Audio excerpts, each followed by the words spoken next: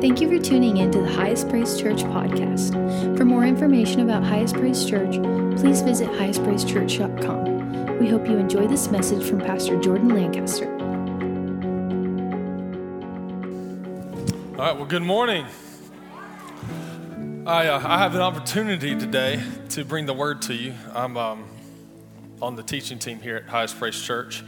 We are in a series today. We're going to title today, What Winning Looks Like. What winning looks like. And there's no better person in the Word of God. Everybody say word. That's right. So if you went to high school in the early 2000s, that means a whole different thing, right? We know what that means. But today, when we say word, we know that it means the ever true,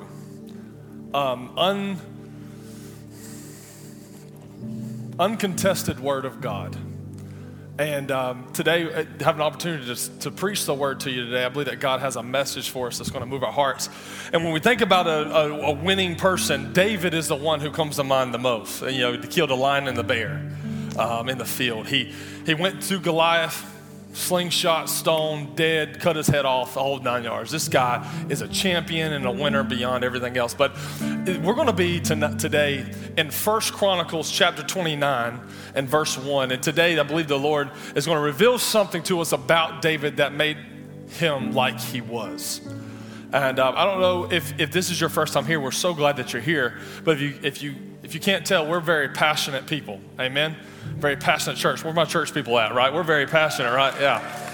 And so David was the same way, and he gives us a passage of scripture. So we're just going to break it down today and see what the Lord has for us. 1 Chronicles chapter 29, verse 1 says, "Furthermore, King David said to all the assembly," the church, the crowd, he brought everybody together.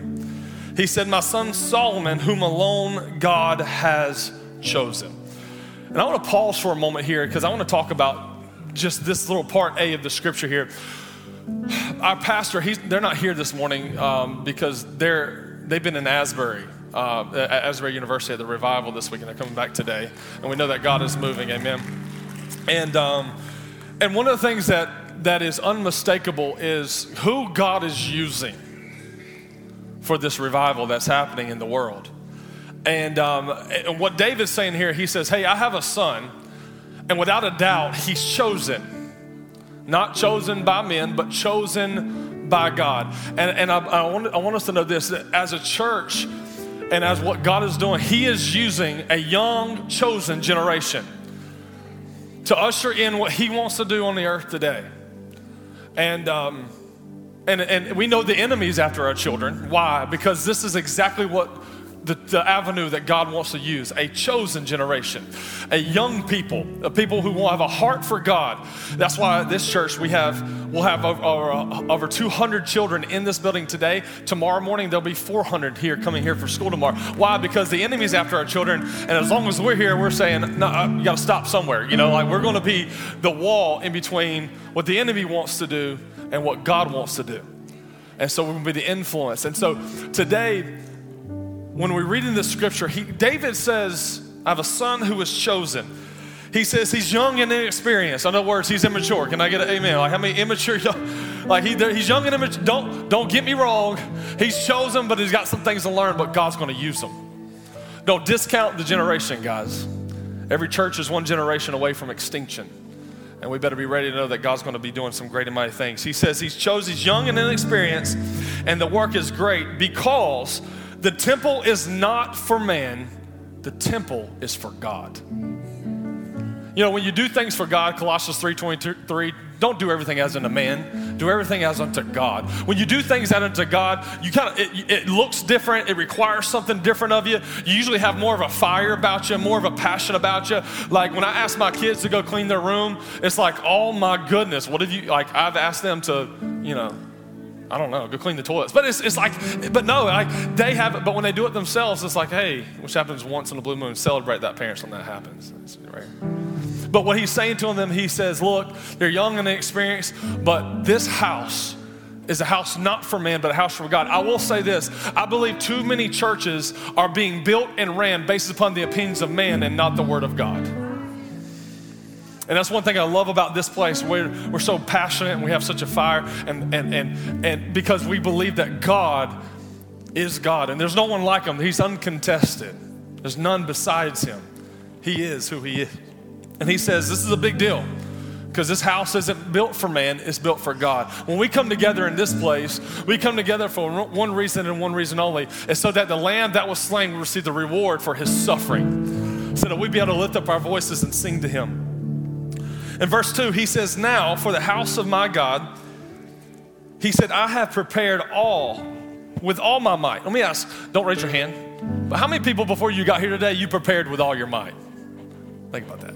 David says, before I came into the house of God, for the house of God, I prepared with everything that I have. That's passion. That's passion to say, hey, this is me preparing with everything that I've got, and I'm preparing, and I'm coming to the house of God ready to give God my everything. And we just sang all that. You can have it all. All my love, all my heart, all my soul, you can have it all. Is it a fragrance you want? Fine, take it. If it's a life laid down, take it. You know what I mean? So we have this desire and this passion that we got to turn to God. And David says, I give everything to him. All my desire, everything belongs to Jesus. He says, I prepared with all my might. That's what he says. That's what passionate people do. You ready? He said, I gave gold for gold. Gold for things to be made of gold. Silver for things to be made of silver. Bronze for things of bronze. Iron for iron. Wood for wood. Onyx stones. Stones to be set. Glistening stones of various colors. All kinds of precious stone and marble slabs. In abundance, I gave it to God. You know what passionate people never do? Passionate people never settle. See, David was a man that Bible says after God's heart. And so when God required gold, he didn't go back and say, let me check my bank account, see what I got. When God required bronze, in other words, is that God will never require something of you that he hasn't already given you, church. And so when you're in a service or you hear a message like this, you're like, man, this is too much. Or like, hey, this is requiring a lot. Well, know this, that the word of God will never require something of you that he hasn't already placed in you or the ability to give. And so God was moved by this. And so he says, I gave gold for gold. He didn't settle and say, all right, so God, you're requiring gold. Let me see what I just got. Let me give you this iron. No. Gold for what required gold. Silver for what required silver. And as people of God, as believers, God brings us to a place where we have to give to him what he requires. And passionate people do that. Our pastors, while they were at the Asbury Revival, they sent me a picture. And on the outside of the chapel service, where the revival is happening, there's a scripture that is on the wall. And if you may have seen this, but this is what it is. It's Hebrews 12:4. It says this, it says, follow peace with all men and in holiness, without which no man shall see the Lord. See, there are things that God requires of us. And we say, hey, God, I want to see you. I want to know you. I want to walk. God, lead me. You know, the Bible says the righteous steps are what? Ordered by the Lord. You know, God, I want you to be the leader of me. God, I want you to go before me, make every crooked place straight. And God says, look, is that when you consecrate yourself and set yourself apart for me is when you begin to see the power of God move in your life. Verse 3, let's go to verse 3. 1 Chronicles 29:3. He said, moreover, because I have set my affection on the house of my God. You know what he did there? You know, he said, now because I've set my affection, okay? So there's a lot of affection. Everybody in here has affections, have passions, have desires on the inside of you. And you know what keeps those passions and desires in the right place is your decision of where to set them. So before I met my wife, we all have passions and innate desires on the inside of us. We have a desire to find love, to be in love. But there was something that happened when I met my wife is that my passions that were just open and rampant, the passions that were moved by emotions, all of a sudden when I met her became devoted and set to one person. And something happened. We got on this stage at this altar, and I said, I do. And then she put a ring on my finger, and I put a ring on her finger. Now, and years later, that now my passions and my devotions are set by this ring that I have. That's a constant reminder of where my passions are set. David says here, he says, look, my passions, my desires, they're all set on the house of God. And here's the thing, is that because now my passions are set to her, it doesn't matter where I go. I could go to the ends of the earth, and there could be 100 million different women. But the thing is that I am devoted and I am set to her. You got me? And I believe this. I believe too many Christians have passions, but our passions haven't been set in the direction and place that we're supposed to be. As we come in on Sunday morning and we set our passions desire here, but when we go out, is that our passions are rampant and we're moved, and then something walks by and catches our eye, or something moves our heart, or we have desires of lustful desires that, you know what we do then? Our passions aren't set and aren't devoted, and so now we are moved in the direction that God hasn't called us to be in. And so, but it's a setting. He said, I have set my affections. Another word for that affection is passion or devotion. And see, one thing about passion will make you do crazy things. Passion will make you say crazy things. Some of y'all last week, some men, y'all went out and spent way too much money on Valentine's Day because you were passionate. Hey, brother. Yes, sir. Yes.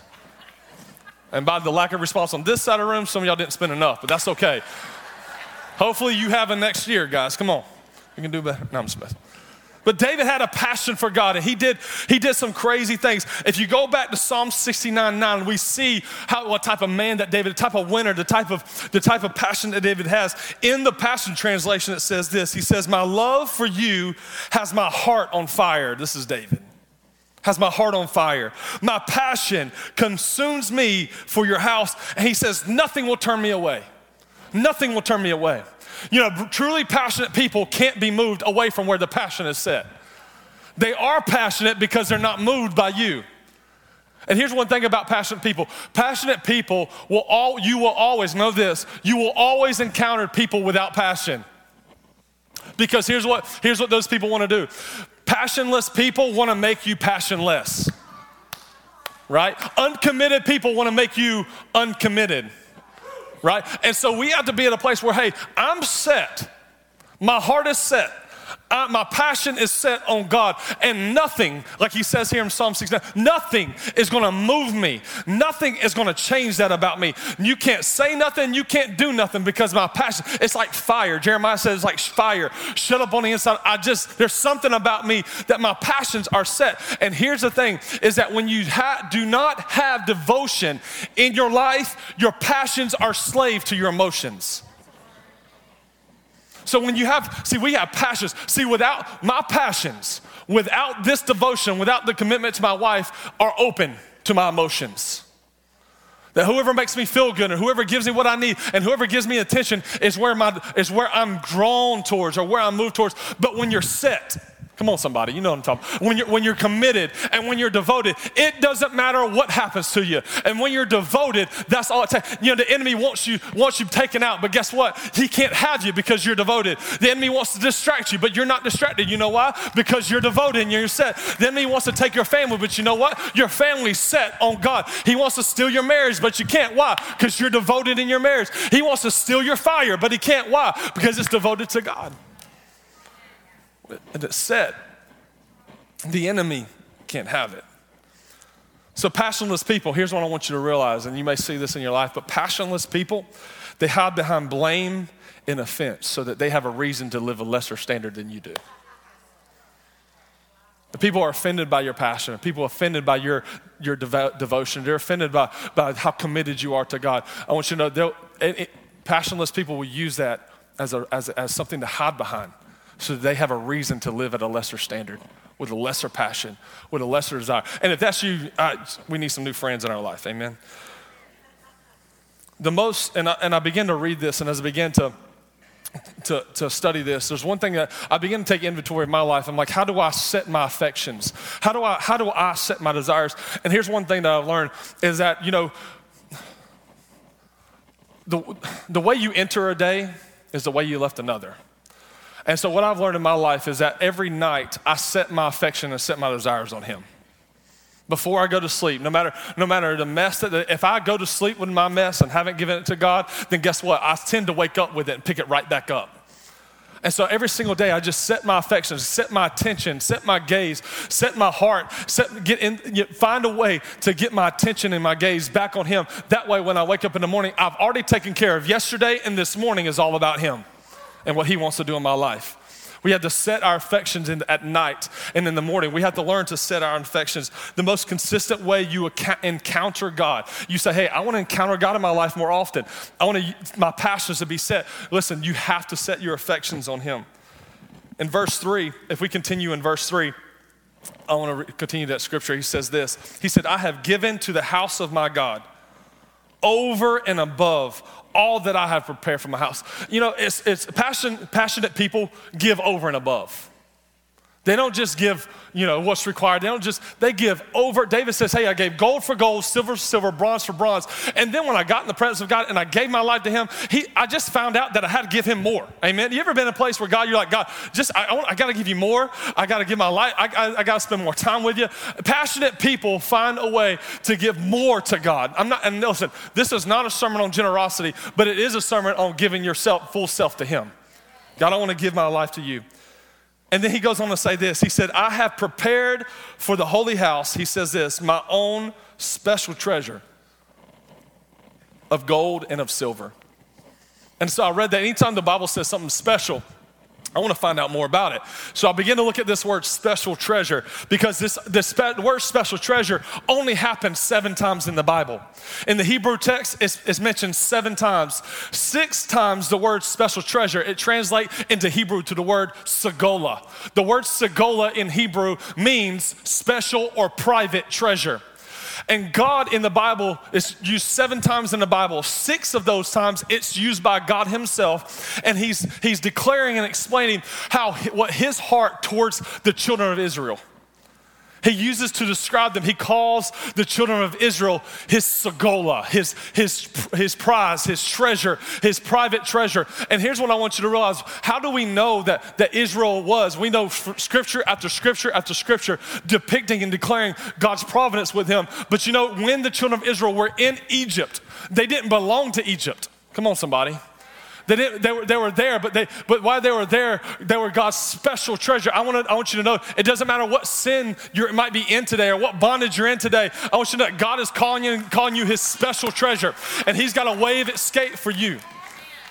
And so 7 times in the Bible it's used, but 6 of those times is used by God Himself, talking about the children of Israel. And in this instance, David is moved to the point where he says, I've got something so special to me, my segola. Every single one of us have segolas. Every single person is created. You're sitting in this room and you might be here out of religiosity. You might, for whatever reason, you might be here because you need God to move in your life. Whatever it might be, you might be here to get a word, but I want you to know that God has placed on the inside of you a segola, and whether or not you're willing to give it to Him is up to you. And David says, I've got a segola. He said, of gold and silver. He said, and I give it to God. I'm going to give it to God. Some passionate people give to God their treasure. They give to God the gifts that God, what God gives you is His gift to you, and what you do with that is your gift back to Him. So we have a segola, a private treasure. And so here's the thing, passion without devotion in your life is useless. David showed his devotion by giving his life, giving himself, giving his son, giving his family, giving his treasure to God, and it showed his devotion to God.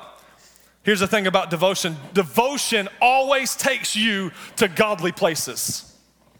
Devotion always takes you to godly places. It takes you to places that you couldn't go without God. It gets you out of mess. Can I get a testimony? It gets you out of messes that you can't get out of by yourself. You have to have God. And without devotion, your passions are slave to emotions. They're slave to those emotions. Well, you came to church this morning and you were completely devoted to God, but by this afternoon at 4:30, everybody's acting crazy in the house. Your kid, your husband, everything's just going haywire, and all of a sudden that devotion is out the window. Tomorrow morning you get to work and you just have that customer or that person come in and it just ruins your morning. All of a sudden your devotion to God is out the window. Now all of a sudden you're all flesh again. Our devotion to him isn't moved by our emotions. Our devotions are moved to, our passions are set because of our devotion to him. Because when you have devotion, your passions are slave to that devotion. Wherever you set your attraction. Sometimes you feel like quitting, but you can't. Why? Because I'm devoted. Come on, somebody. Sometimes I feel like giving in to this desires and this sin, but I can't. Why? Because I'm devoted. Sometimes the enemy tries to make me like parts of my family. I can't. Why? Because I'm devoted. Sometimes my coworkers trying to draw me in, but I can't. Why? Because I'm devoted to God. Sometimes fear and anxiety tries to rise up in my life, and I try to learn how to operate in fear, but guess what? I don't. Why? Because I'm devoted to God. My passion's set on him. My desires are set on him. My Segola, I've set to him. I've given him. Everything belongs to the Lord. I feel like quitting, but I can't because I've given myself to him. Listen, there's something that's true about every person in this room is that you will always have a battle between two passions in your life. There's always a battle. And here's what they are. The passions of maybe one that you find in Jesus, and that one you don't deserve and you didn't earn, right? No one in here earned the love of Jesus. You didn't earn the grace of God, right? It's undeserved forgiveness. You didn't earn, unearned. It was a gift. Salvation is a gift. That's not something. And every single one of us have to make a decision in our life about our Segola, about our soul, about our salvation is, hey, am I going to, live my life according to my own desires and my own will and my own emotions, or am I going to devote my passions and my Segola, everything I've got to Jesus?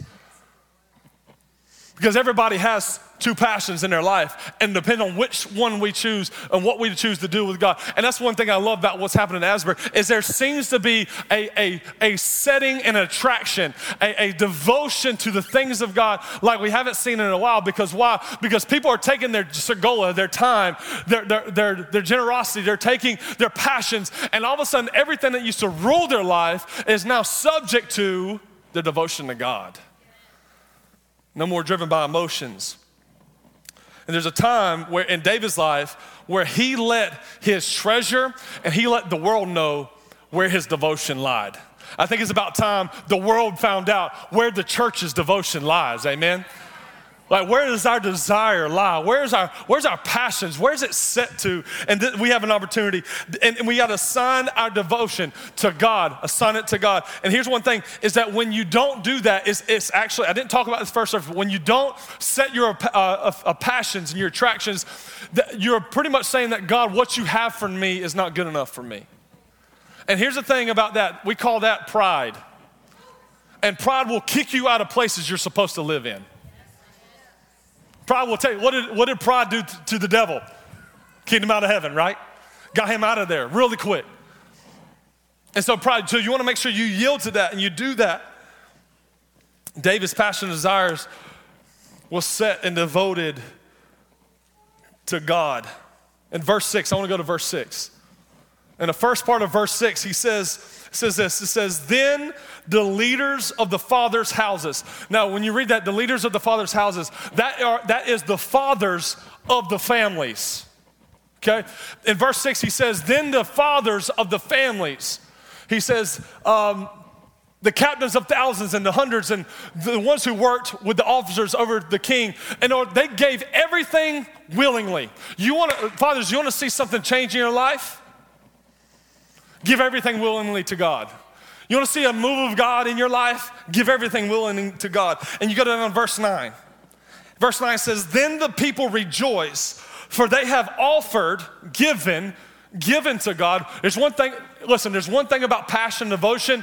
It begins to bring you to a place that you were doing something out of obligation. You begin to serve God, worship him, praise him, seek his face, not out of obligation, but out of desire. See, the Bible says that they begin to give willingly, not because they had to, not because they were made to, not because they were drug out of bed, but because they gave willingly to God.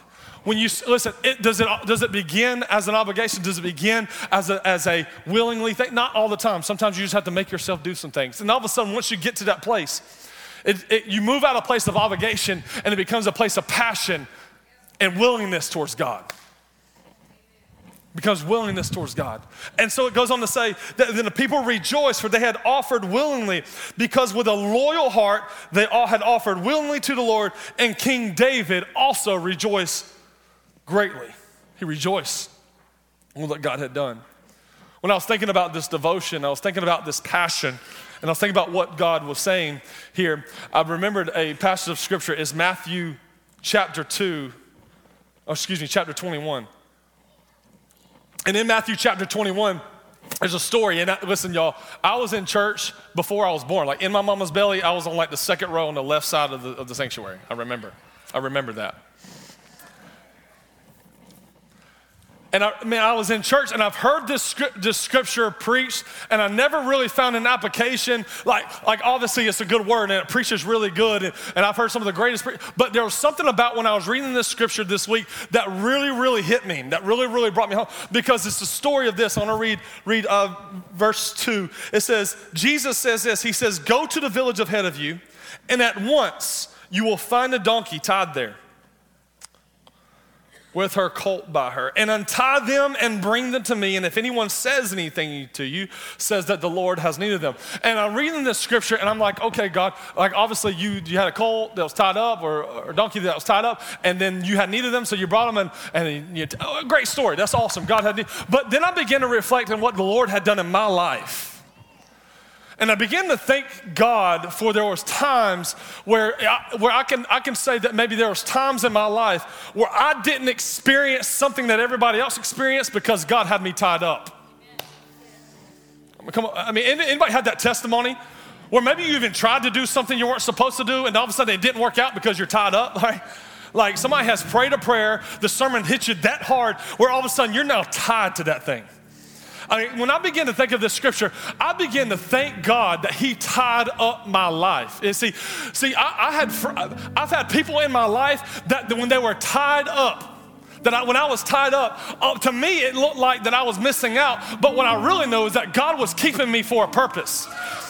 He wasn't just keeping me from something; He was keeping me for something. And I made a conscious decision that I was going to be tied up. So we look at tied up as, man, this poor colt been tied up. No. I thank God when I look at the friends I went to high school with. I got friends who call me and say, "Hey, I'm going to rehab for the third time." And I pray with them, and I believe with them, and believe that God's going to set them free. And I get off the phone and I say, "Thank you, God, for tying me up." I see people going through divorce and having tough situations and tough times. And I'll go to home with my wife and I'm like, "Thank you, God, for tying my marriage up." Why? When you say, "Yes, God, I'm devoted to you," and "Yes, God, I set my affections on you," and "Yes, my passions are geared towards you," you know what you're doing? You're tying yourself up to God. I'm tying my passions, and I'm tying my devotions. I'm setting what God has for me and my family. And you know what? Is that when things come and there can be storms and there could be people, there ain't no doubt that other people try to sit on that donkey, but they couldn't go anywhere. Why? Because he was tied up. And the enemy will try to set himself on you and lead you astray. But if you're tied up, the enemy can't do anything with you. I'm thankful for that in my life. Listen, what does setting your devotion look like? Did I not mess up sometimes? Absolutely, 100%. No perfect people in here, I promise you that. But here's the thing. I want you to know this, that when I set my devotions, I tied myself to Jesus. I'm thankful that I didn't allow the enemy to come. And I say, "You know what? Yeah, I'm cutting my rope and I'm walking. Doing my own thing, finding my own way, following my own desires, find my own passions, and I'm going to move in this direction. I'm going to buy in, and I'm going to give in, and I'm going to sell it to this thing." And I untied myself in the Lord. But I want you to know today, true devotion to God means you're tied up. Means that listen, I want somebody to know in here is that it's not hard. It's just a dedication. Come on. Sometimes it does get lonely. Sometimes it is difficult. Sometimes you see what everybody's doing. But in the end, I want you to know this, that God has tied you up. Come on. When you pray at night over your children, pray, "God, I pray that you tie them up." God, I pray that you tie them up. The Bible said that he was tied up. And he was so tied up and had been there for so long. See, Here's what God did. Jesus actually told the disciples, he said, look, I'm going to send you there. But you know what he did? He predicted the opposition. Because what did he say next? He said, when they ask you, what are you doing with this colt? I want you to tell them that you get them from me. See, here's a sign that when you set your affections and you live your passion is devoted to God, you can say this, I want you to know this, is that you can expect opposition in your life. You can expect the enemy to say, oh, no, this ain't gonna happen. You expect people in your life to say, what's wrong with you? Why are you all of a sudden, you can't hang out with us? You can't talk like us? You can't go, why do you go to that church? Why do you listen to that music? Why is it that you do what you do? And all of a sudden, you know why? Because I'm tied to him. I can't do anything else. I can't say anything else. I've tried. Passion. My passions are tied. And sometimes we do. Sometimes we try. We might drift off, and all of a sudden we're coming back because we're tied to God. In my neighborhood, y'all go to church here, so and my neighbors do. But in my neighborhood, when you drive in, there's a dog, German Shepherd. He don't have a leash, but there's an underground fence. And that dude will take off running, and he hits that fence, and he stops. I'm like, thank God that thing's tied up somewhere. The barrier. But that's the way it is with God. When I'm tied up and I start to do something, start to cross streets I shouldn't cross and go into traffic that I shouldn't go. You know what God does when you're tied up? He pulls you back. You better pray your children are tied up. You better pray your marriage is tied up. You better pray your church is tied up. That's what I love about this house and this place. We're tied to the Word of God. Everybody else can act crazy and believe what they want to believe, but this house is the house of the Word. Tied to the Word of God. Maybe tied up, but at least I'm His. I'm devoted. And the Bible says that He was tied up and He sent for them. And the Bible says that Jesus brought him in, brought the donkey in. And the Bible says that He sat on the donkey and then came into Jerusalem, the triumphant entry. And here's one thing that I want you to know is that we just sing song, rest on us. You have it all, God, is it a fragrance you want? Take it. Is the life laid down? Take it. My vows, take it. Whatever you want, God, just take it. But here's the thing, is that God will rest on those who are tied to Him. God will sit on those who are tied to Him. Hey, what is that? How do I get to a life that's laid down, that God rests on us, come fire and wind, do it again. But how do I do that? You better be tied up. Because God rests on those who have tied themselves to Him. And the Bible says that the heaven is His throne and the earth is His footstool. He sits down. The Bible says that He sat on the sphere of the earth and He separated the permanence. The Bible says that He sat down on the Mount of Olives and began to prophesy and declare what was to come. Because there's something about when God sits down, He always does something powerful. He sat down on the colt, on the donkey, and He did this triumphant entry to the point where it moved the hearts of people to go cut palm branches and come lay down their coats and say, Hosanna, Hosanna, Hosanna, Hosanna. Here comes the King. So when He sits down, big things happen. He sits on those who are tied to Him. What is our devotion to Him? God, my passions absolutely set it on Him. Yeah, but my emotions are like, things are going, people are offending me, and things are being, just set your passions, set your desires, set your devotions, and keep your eyes on Him. Yeah, but my whole world is falling apart. Yeah, set your passions on Him. Set your desires. Tie yourself to Him. Something always happens. The Bible says in Acts chapter 2 that on the day of Pentecost, He rested, He sat on them, and that all of a sudden the Holy Spirit came like tongues of fire and rested on them. What happens to those who are tied to Him? They experience something absolutely phenomenal that can only be found in being devoted and tied to God. When He sits down, great things happen. Big things happen. God moves in ways that we don't even understand because when we rest in him, when we're tied to him, when we're devoted to him. Everybody stand with me. I want to go to Psalm 114. I'm going to break this down. I wish I had time to do the whole first 8 verses, but I want to do this. I think that's the whole chapter. But I want to go to Psalm 114, verse 1.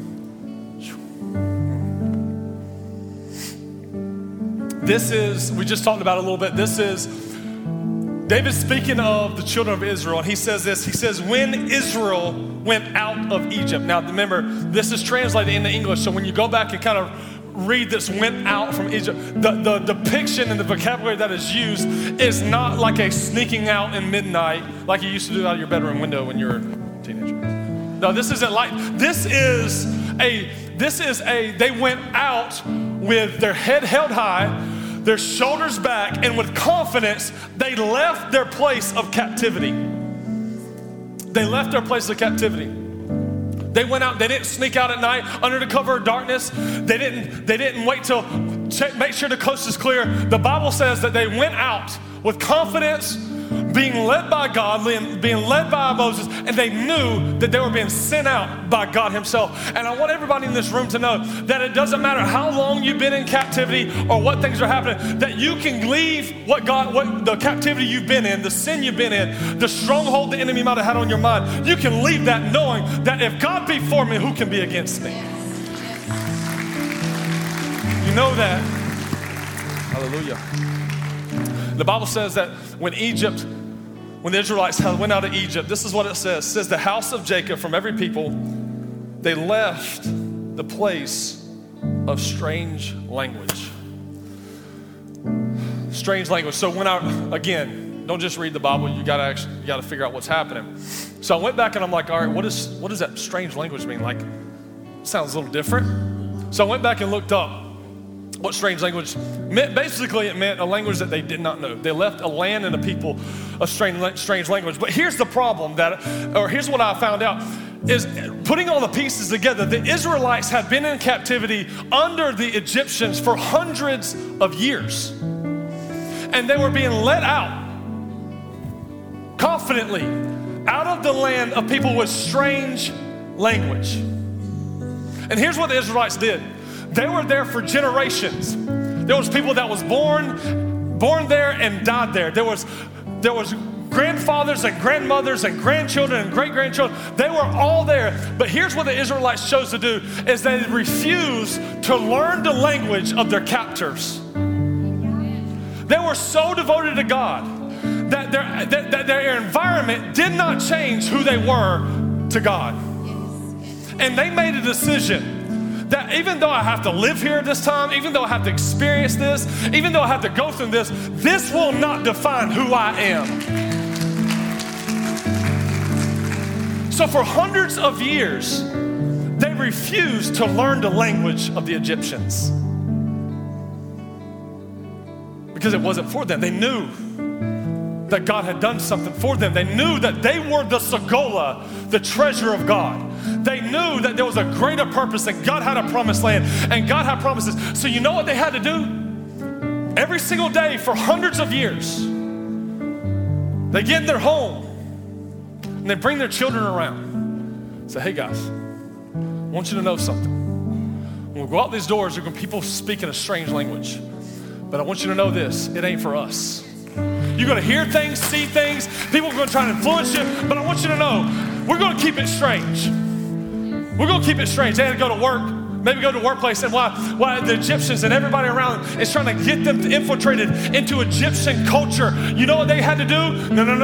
I'm not of this. I'm in this world, but I'm not of this world. I'm going to keep this stuff strange. I'm going to keep it strange. That'll look at each other, husband and wife, and say, you know what? There are things out there that other people have allowed, that have made it from strange to common. But you know what we're going to do? We're going to keep things strange. I think there's too many churches that have made strange things common in inside their walls. Too many Christians who have brought the strange culture of the world into their lives to where it's no longer strange, it's now common. But God wants us to know today that we're in this world, but we're not of this world. And it takes some intentionality of saying, God, I'm gonna keep it strange. I'll keep it strange for my children. I'm gonna keep it strange for my marriage. I'm gonna keep it strange for my generations to come. I'm gonna keep it strange. Why? Because I don't belong to that thing out there. I belong to Jesus. I'm devoted. I'm tied up. I'm passionate. Emotions don't have control of me. I belong to Jesus. Passionate people keep it strange.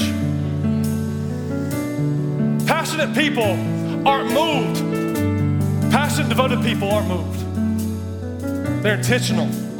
It's like, God, I know that you have a plan for my life. I know that you have promise for my life. And everybody else might be okay, but for me and my house, we're going to serve the Lord. As for me, we're going to be devoted. As for this church, we're going to stand on the word. As for this church, we're going to be passionate. We're not quieting down. We're not slowing down. Listen, God has a plan.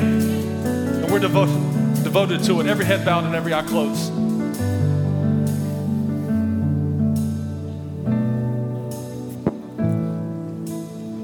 If you don't know Jesus, all you have to do is ask him into your heart today.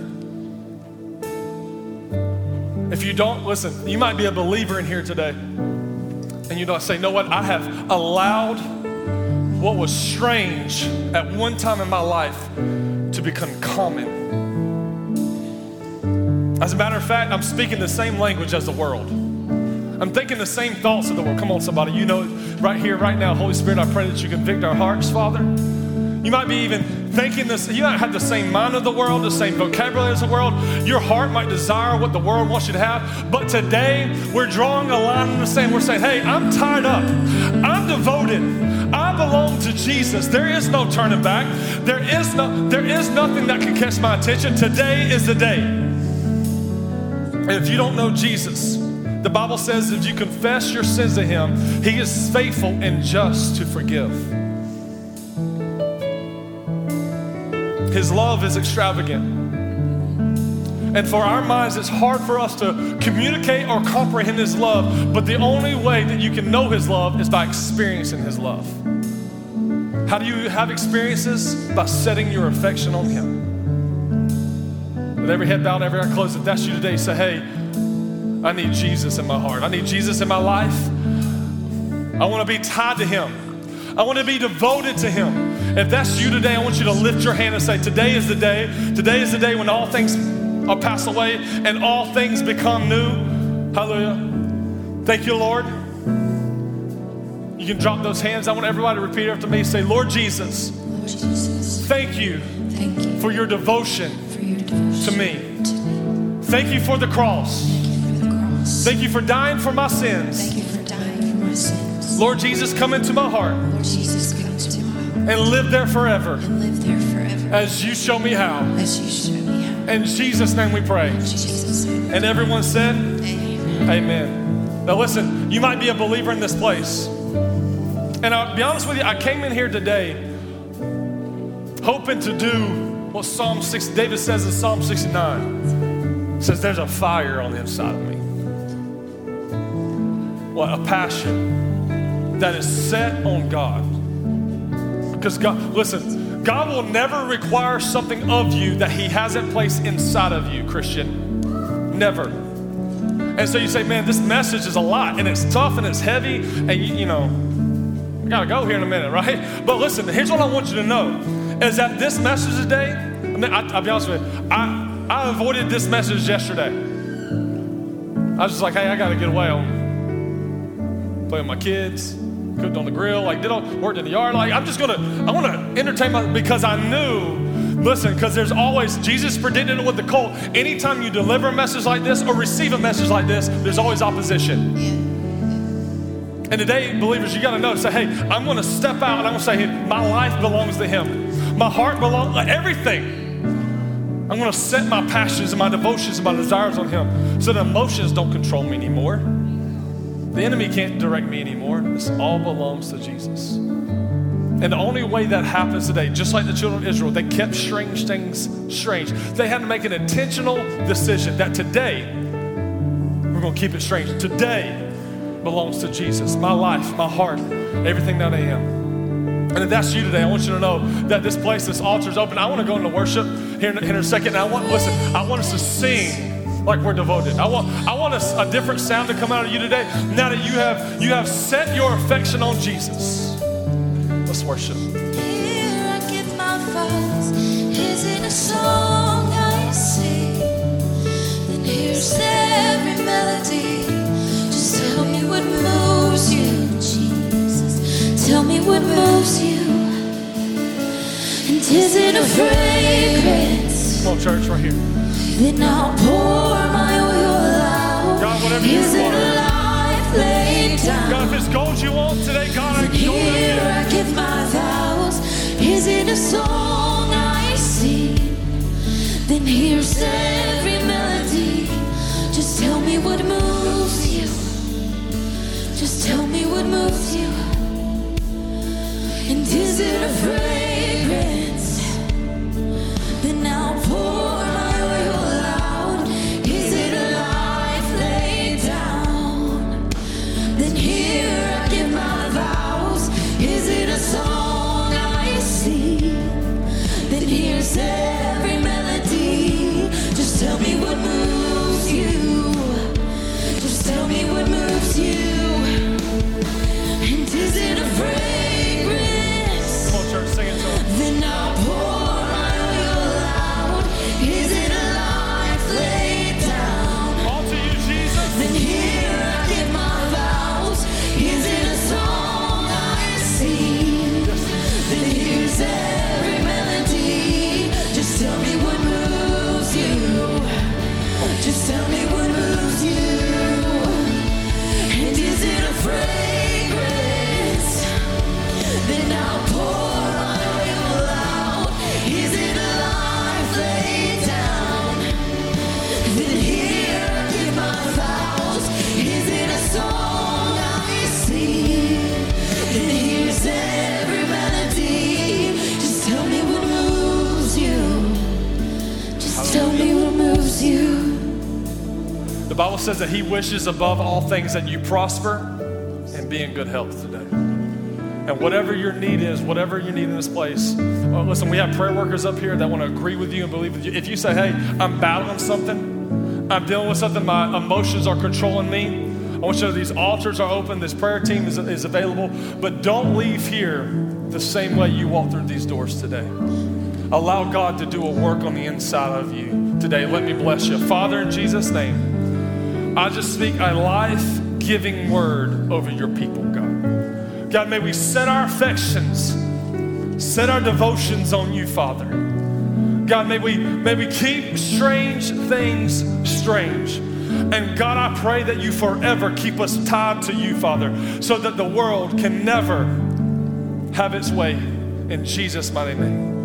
Father, I pray that you bless your people today. God, I pray that you meet every need.